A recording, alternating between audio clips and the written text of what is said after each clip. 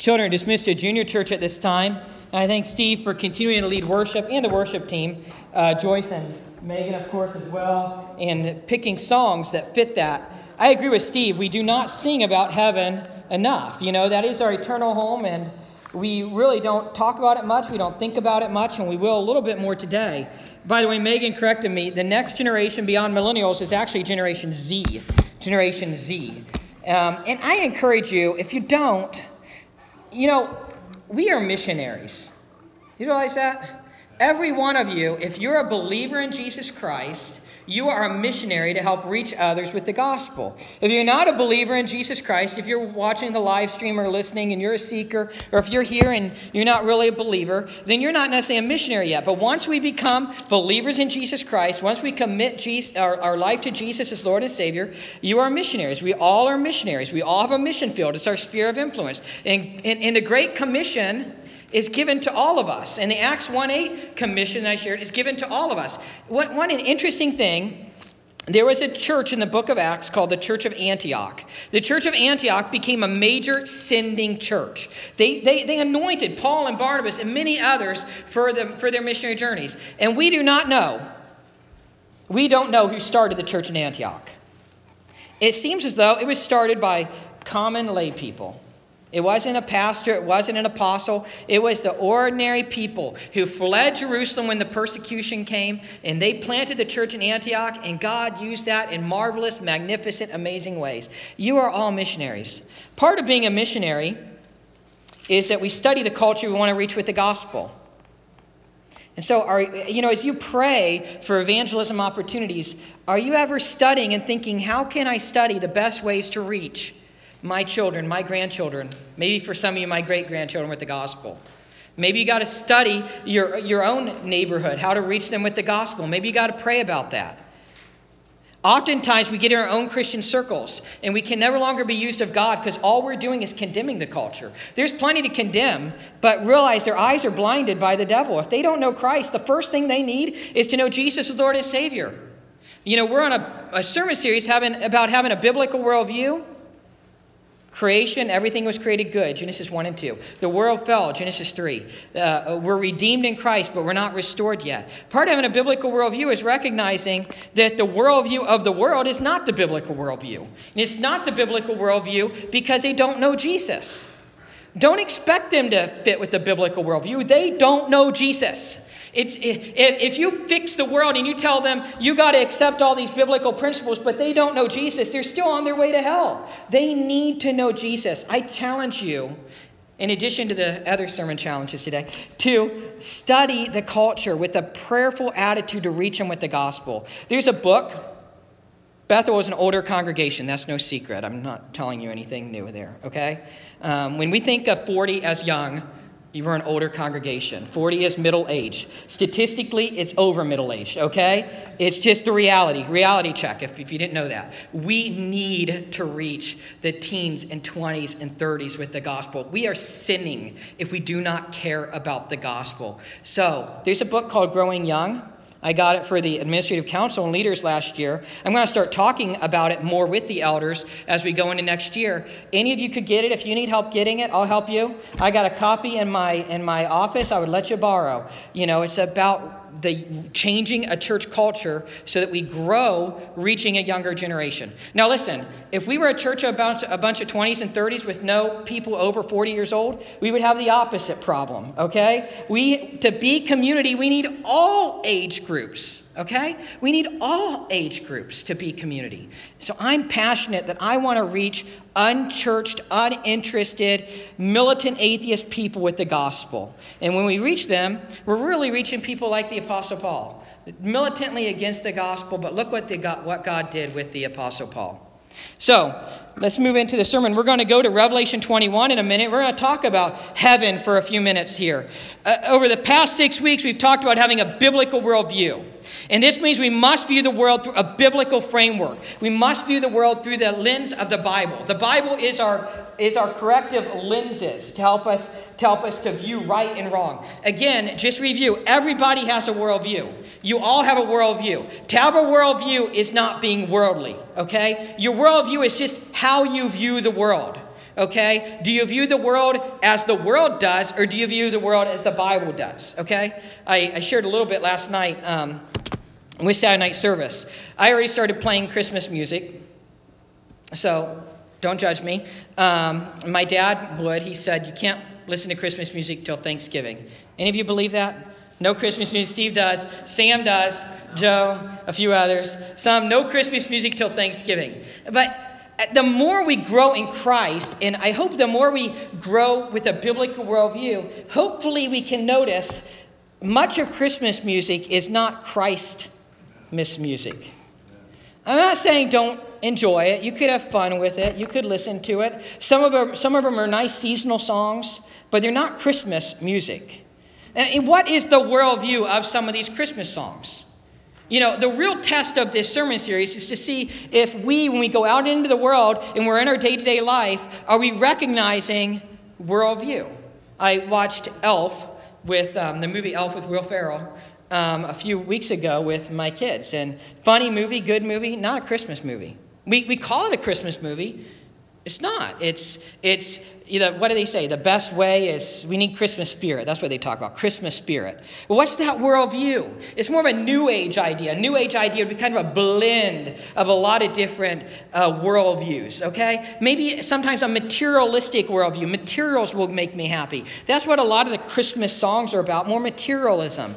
Or they're more seasonal, which is interesting because if you know anything about Christmas, before Christianity came and swept through Europe, they always had festivities. They called it the winter solstice. And Rome would have this large, week-long festivities. And they were to Roman goddesses, okay? And Roman gods and things like that. And I wasn't prepared to talk about it, so I don't have the actual names with me. They always had that. And it seems like as Christianity leaves the United States, I don't know if you realize, America is losing the Christian worldview. I've already talked about that. And as we lose that worldview, we're going back to Christmas is just a winter solstice celebration. So as Christians, it doesn't mean we don't sing the songs or watch the movies, but we must continue to argue with ourselves and tell ourselves, what's the biblical view of Christmas? You know, as Charlie Brown said, can anybody tell me what Christmas is all about? And think about that as we go into the Christmas season. What is the worldview the world is telling us? Because many times, through nonverbal, passive-aggressive ways, the worldview of the world is impacting the church way more than we realize. And that's why I'm really on this sermon series. That's why I'm going back to the Bible. Chuck Colson shares the three worldview categories examined in the earlier sections, creation, fall, and redemption, provide a conceptual structure by which we can identify what is wrong with non-Christian ways of thinking and formulate a Christian perspective on every subject. The first task, then, is to be discerning, to examine various worldviews by measuring how well they answer the fundamental questions of life. All right, listen, examine worldviews. How well do they answer the fundamental questions of life? Creation. Where did we come from? And who are we? The fall. What has gone wrong with the world? Redemption. What can we do to fix it? Trace out the way any worldview answers these three questions, and you will be able to see how non-biblical ideas fail to fit reality. Creation, fall, redemption. Trace. How does any worldview trace that? Everybody you encounter, everyone, you can even ask children, and they all have a view. They may not be able to express it, but they all have a view of creation. They all have a view of the fall. They might say, what is wrong and how can it be fixed? What is wrong and how can it be fixed? Many people think it can be fixed with some type of utopian strategy, utopia idea. I listened to a great interview this morning with Os Guinness, a great Christian philosopher, theologian. He was in China. He had two siblings die when he was a child in the 1940s. His parents were missionaries to China. In fact, they said the hardest thing for them leaving China and leaving the mission field when they left was they left the area where their two kids were buried. But China and some of those totalitarian regimes killed something like 27 million people. Okay? In fact, he said, those who have a view of a utopian society and they think that we can just create a utopian society on earth, the Marxists and others like that, they usually are the ones causing the most catastrophe and the most killing. If you think of how many died at the hands of Stalin or many others. But why do they get in this utopian idea? Because they ignore the fall. They ignore depravity. They forget that. Okay, so by contrast, the biblical worldview provides answers that are internally consistent and really work. The biblical worldview has answers to what is wrong with the world and how can it be fixed. What is wrong? Sin entered the world in Genesis 3. How can it be fixed? Jesus died and rose again for our sins, and eventually we're going to be restored. God and Jesus, he's going to restore all things to himself, and we're going to talk about that in a minute. Following Jesus, though, and sharing the gospel transforms a culture. Listen to this. In AD 401 AD, that's 400 years after the birth of Jesus, a 16-year-old British boy named Patricius, there we go, was seized by a raiding Irish war party. He was abducted from his Romanized homeland, and he was sold to a pettish Irish chieftain named Miliach, who sent the boy out to shepherd his flock. Patricius spent months alone in the hills, hunger gnawing at his innards and the clammy cold biting into his limbs, until finally he sought help from the only source he had left. He began to pray. Before this time, Patricius had not really believed in the God his Christian parents had taught him about. Okay, just like a modern American kid, he grew up and he did not believe in the God his Christian parents taught him about. And get this, he thought that priests were fools. But he found in God a source of strength that helped him endure 6 long years of bitter isolation and deprivation. Tending flocks, this is what he wrote. Tending flocks was my daily work, and I would pray constantly during the daylight hours. The love of God and the fear of him surrounded me more and more, and faith grew and the spirit was roused. Then one night, Patricius was asked by a mysterious voice telling him, he was awakened. Patricius was awakened by a mysterious voice telling him that he was going home. "Look, your ship is ready," said the voice. Although uncertain of the direction or distance, Patricius set out for the sea. More than 200 miles later, he found a ship bound for England. When he reached his homeland, however, Patricius discovered that he no longer fit in with his people. Hardened physically and psychologically by unshareable experiences, hopelessly behind his peers in education, he cannot settle down, writes historian Thomas Cahill. Then one night, the former slave heard Christ's voice again, this time telling him to return to Ireland. He entered theological training, and he eventually returned as Patrick, missionary to the Irish. We know him as St. Patrick. This was no romantic return set to the tune of Irish ballads, though. When St. Patrick began his mission, he faced pagan Irish priests, known as Druids, who still practiced ritual human sacrifice to their monstrous Celtic gods, often portrayed eating people. That's like foreign to us, isn't it? I hope so. They still practiced ritual human sacrifice. The fierce Irish warriors, believing that the human head was the seat of the soul, hung their enemies' skulls from their belts as trophies. Into this bloodthirsty culture, St. Patrick brought the Christian message of love and forgiveness and established monasteries throughout the land. The monastic movement in Ireland, began to revolutionize the world, replacing the old values of a warrior society with the new values of Christianity. Within St. Patrick's lifetime, within his own lifetime, warriors cast aside their swords of battle. Intertribal warfare decreased markedly. And the slave trade ended. The gospel transforms cultures. St. Patrick followed the Holy Spirit's lead, went into Ireland, and the whole world of the Irish changed. A culture of battle and brute power was transformed by an ethic that sanctified manual labor, poverty, and service. A culture of illiteracy and ignorance became a culture of learning. The gospel Jesus wants to, he desires to transform the culture by the gospel. However, that is not the restoration that we long for. Eventually, God is going to restore all things to himself. So my theme through the rest of today's sermon is God will restore all things in the future. Long for that day. God will restore all things in the future. Long for that day.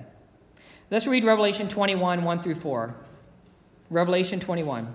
Then I saw a new heaven. This is John the Apostle. John says, I saw a new heaven and a new earth, for the first heaven and the first earth had passed away, and the sea was no more. And I saw the holy city, the new Jerusalem, coming down out of heaven from God, prepared as a bride adorned for her husband. And I heard a loud voice from the throne saying, this is God speaking, behold, the dwelling place of God is with man. He will dwell with them, and they will be his people. And God himself will be with them as their God. He will wipe away every tear from their eyes, and death shall be no more. Neither shall there be mourning, nor crying, nor pain anymore. For the former things have passed away.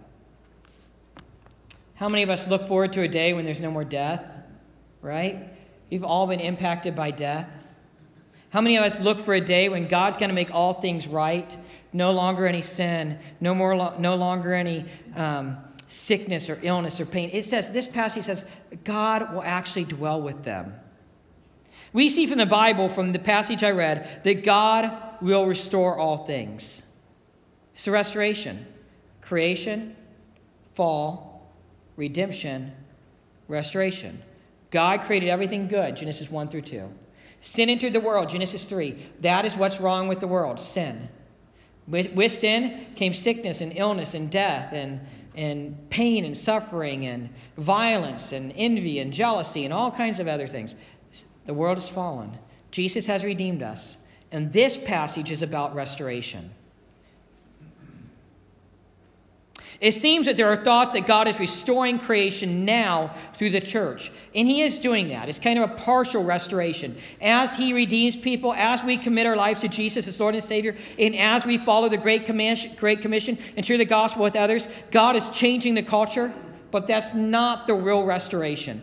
Eventually, God is going to restore all things. We see that in the passage I already read. We also see this idea, by the way, in Isaiah 65 and a few other places in the Bible. In Isaiah 65, we see the millennial reign as well as the future heaven talked about together, okay? In Isaiah 65 and Isaiah 66, the prophet Isaiah in the Old Testament prophesies about the millennial reign, but also the new heaven and new earth.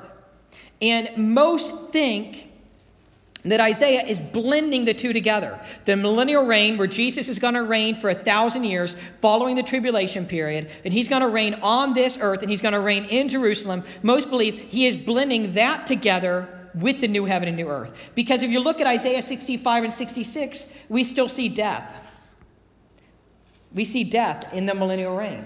But in Revelation 21 and 22, there's no more death. So it seems clear that Isaiah is talking about the millennial reign right there. In Isaiah 65, Isaiah references the moon. In Revelation 21 and 22, there's no longer any moon. So Isaiah is writing about the millennial reign of Jesus, where he's going to reign over the earth. He's going to be the literal king from Jerusalem. And he blends that together with the new heaven and the new earth. It is interesting, by the way, that Revelation chapters 20 through 22 are the latter bookend of Genesis chapters 1, 2, and 3. Okay? In the first 3 chapters of the Bible, we see everything created good, and then we see the fall. In the last 3 chapters of the Bible, we see the opposite. Okay? In Revelation chapter 20, that's the reverse of Genesis 3. Genesis 3, sin entered the world. Revelation 20, sin is taken care of. The devil and his minions are thrown in the lake of fire that burns forever and ever. Okay? In Genesis chapters 1 and 2, that's the exact opposite of Revelation chapters 21 and 22. God is restoring all things. These are the bookends of the Bible. The bookends of the Bible.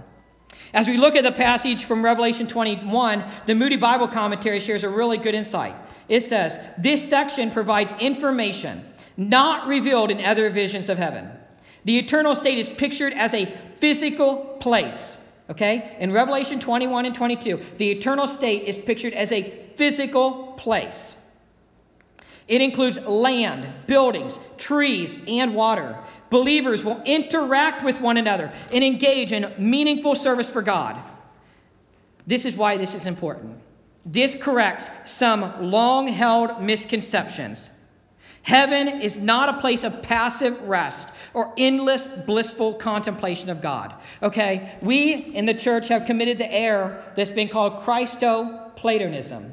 It's merging Platonic thinking, going back to the philosopher Plato, with Christianity. Plato kind of taught that the body is bad and the physical creation is bad. That's not what the Bible teaches. God created everything good, and it was a physical, real place in the Garden of Eden in Genesis 1 and 2. When we are restored, we're going to have a real physical body in a real place. We see a garden there, a vineyard there, a city there, all kinds of things. It's not going to be sitting on clouds playing harps, okay? Heaven is going to be a real, wonderful, awesome place, and we see that in this passage. I want to talk about the first 4 verses for a few minutes. John sees that all things are to be made new. All things. The ESV Study Bible gives some insight.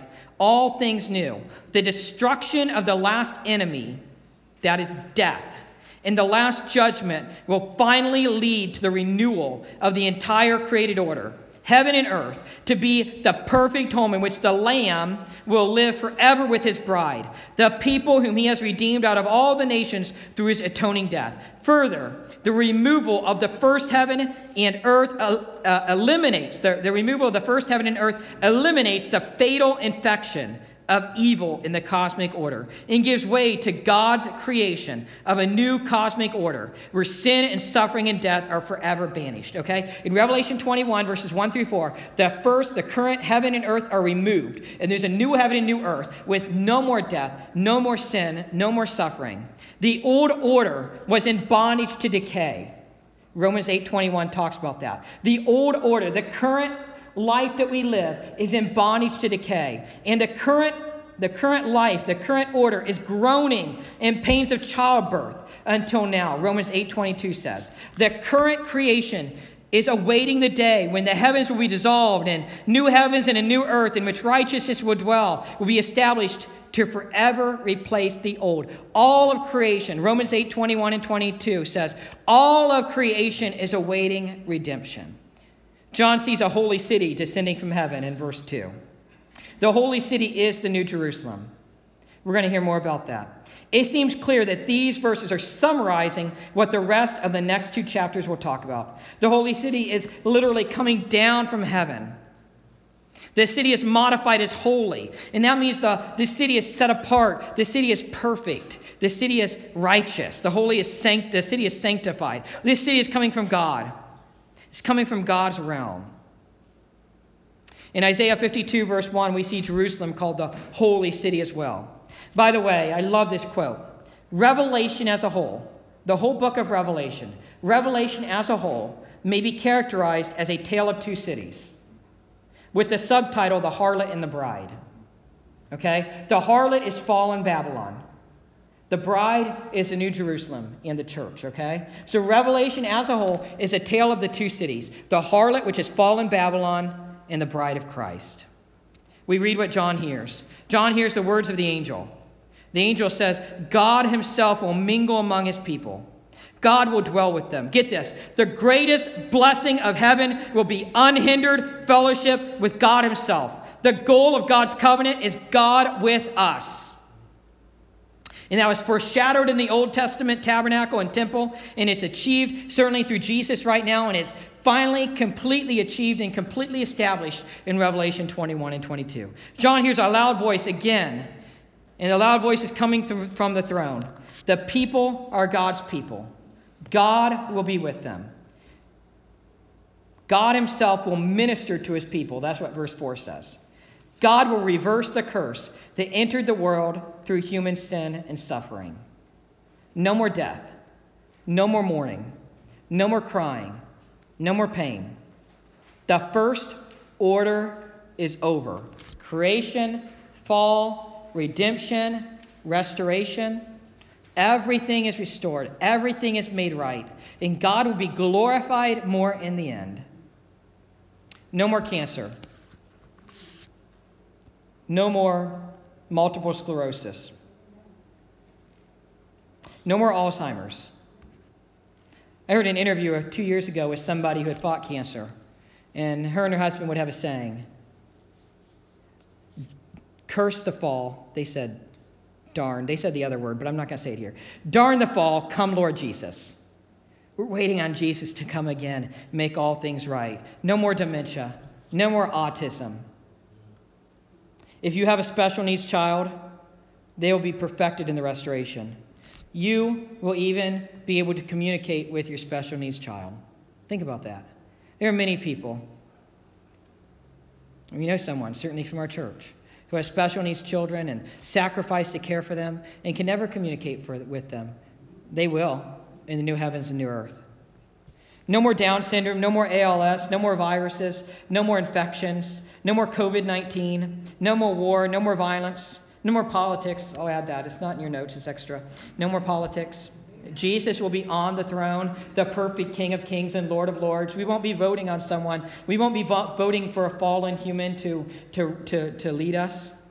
No more war, no more violence, no more sudden infant death syndrome, SIDS. No more miscarriages. By the way, if you lost a baby in the womb, you will be reunited in heaven, and they will be restored. If you lost a child to death, you will be reunited in heaven, and they will be restored. No more disability, no more paralysis, no more depression, no more depression. No more mental illness, no more addiction, no more abortion, no more financial stress, no more grief, no more lies, no more unfaithfulness, no more adultery, no more absent parents, no more divorce, no more anger, no more rape, no more hatred, no more jealousy, no more laziness, no more, you fill in the blank. I know my list wasn't exhaustive. No more pain, no more suffering. God will restore all things, and God will live with us in a physical, real place with resurrected, perfect bodies. Can't wait for that. I think I'm going to be able to sing, and maybe I'll even be taller. This is the ultimate restoration of all things. The earth will be the way it should be. No more disasters that take life in untimely ways. If you read through Revelation chapters 21 and 22, we see great detail about the new heavens and the new earth. God will restore all things. And I think the detail in Revelation chapters 21 and 22 is literal. But I think it's the best that John could do to describe it. He is stretching. People who study Greek vocabulary know that he is stretching the Greek vocabulary. So it's going to be far, far better than we can even read in that description. And God wants us to be there with him. God wants all to be saved. God wants all to be saved. I love this. How far will God go? Johnny Erickson Tada wrote this. You probably know of Johnny Erickson Tada, been a quadriplegic for 51 or 52 years now. And she referenced Acts 17, 26 and 27. In Acts 17, 26 and 27, the Bible says this. He, that's God, he determined the time set for them and it is in the exact places where they should live. God did this so that men would seek him and perhaps reach out for him and find him, though he is not far from each one of us. God determines everything. God is sovereign. And this is what Johnny wrote. How far will God go to reach those whom he has called? Consider the case of Kumiko, a young Japanese woman. Her husband, she's Japanese, she's from Japan, she lives in Japan. Her husband was transferred to a small Wisconsin town to work in management. Now, that may seem random, but it's not. Listen. Kumiko looked forward to the move to America because she had read once that Christians were not afraid to die. She did not know any Christians. Get this. She did not know any Christians, but she vowed that she would ask why this was so if she ever had the chance. Kumiko was terrified of dying and wanted an answer. She had heard Christians are not afraid to die. She's terrified of dying. She wants an answer. God, she doesn't know any Christians. God, in his sovereignty, transfers her husband to Wisconsin. I've been to Wisconsin. There's nothing in Wisconsin, all right? God sends her family to Wisconsin. Why? So that they can hear the gospel. Listen. Kumiko did not realize how interested God was in answering her question. Shortly after she and her husband settled in, a missionary couple from Japan retired and moved to the same little Wisconsin town. A missionary couple just happens to go to the same little Wisconsin town. Upon learning that there were 6 Japanese families living in the area, the missionaries decided to start an outreach ministry at the local church. God sends this woman who has never met any Christians, but really wants to ask them why they're not afraid to die. God sends them to Wisconsin. In the same little town, God sends a retired missionary. And in that same little town, there's 6 other Japanese families. So the missionary sets up a class. On the first Sunday morning of the ministry, the missionary asked the class a question that stunned Kimiko. This is the missionary's question. Many of us live with fear. Are any of you afraid? There was a nervous silence. After a moment, the missionary turned to Kimiko, unaware of her need. How about you, Kimiko? What are you afraid of? What are you afraid of? Kimiko gave her life to Jesus 2 months later. Her husband soon followed. Together, they named their new child Grace, after the church where God had gone to such great lengths to answer her questions about fear and death. How far will God go to accomplish his purpose with you today?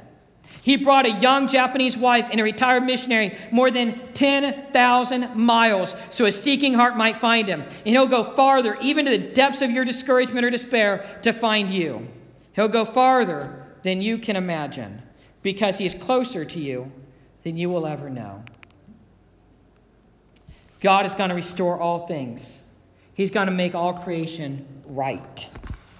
I hope that we long for that day. Let's pray. Dear Heavenly Father, I pray that we really do long for the day when you make all things right, when you truly do restore all things to yourself. Lord God, I thank you that we can have confidence and trust that we will be with you in heaven. I thank you, Lord God, that we can have that trust, knowing, as I think as 1 John says, that we can know that we will have eternal life with you. Lord God, if anyone here or anyone listening, watching later on is unsure of their relationship with you, unsure of their eternal life in you, I pray, Lord God, that today, this very instant, the Holy Spirit will convict them. They are a sinner in need of a Savior, and you are the one and only Savior. And may today be the day where they firmly make the decision to be with you, to live with you, in order to become like you, to learn and do all that you say, to arrange their affairs around you. May today be the day where they confess they are a sinner in need of a Savior, believing in you as the one and only Savior, trusting in you and committing to you. Lord God, help us all to live for you. Help us all to follow you. We need your help. We can't do it on our own. We need the Holy Spirit to guide us, living inside of us. Pray your blessings and care. In Jesus' name, amen.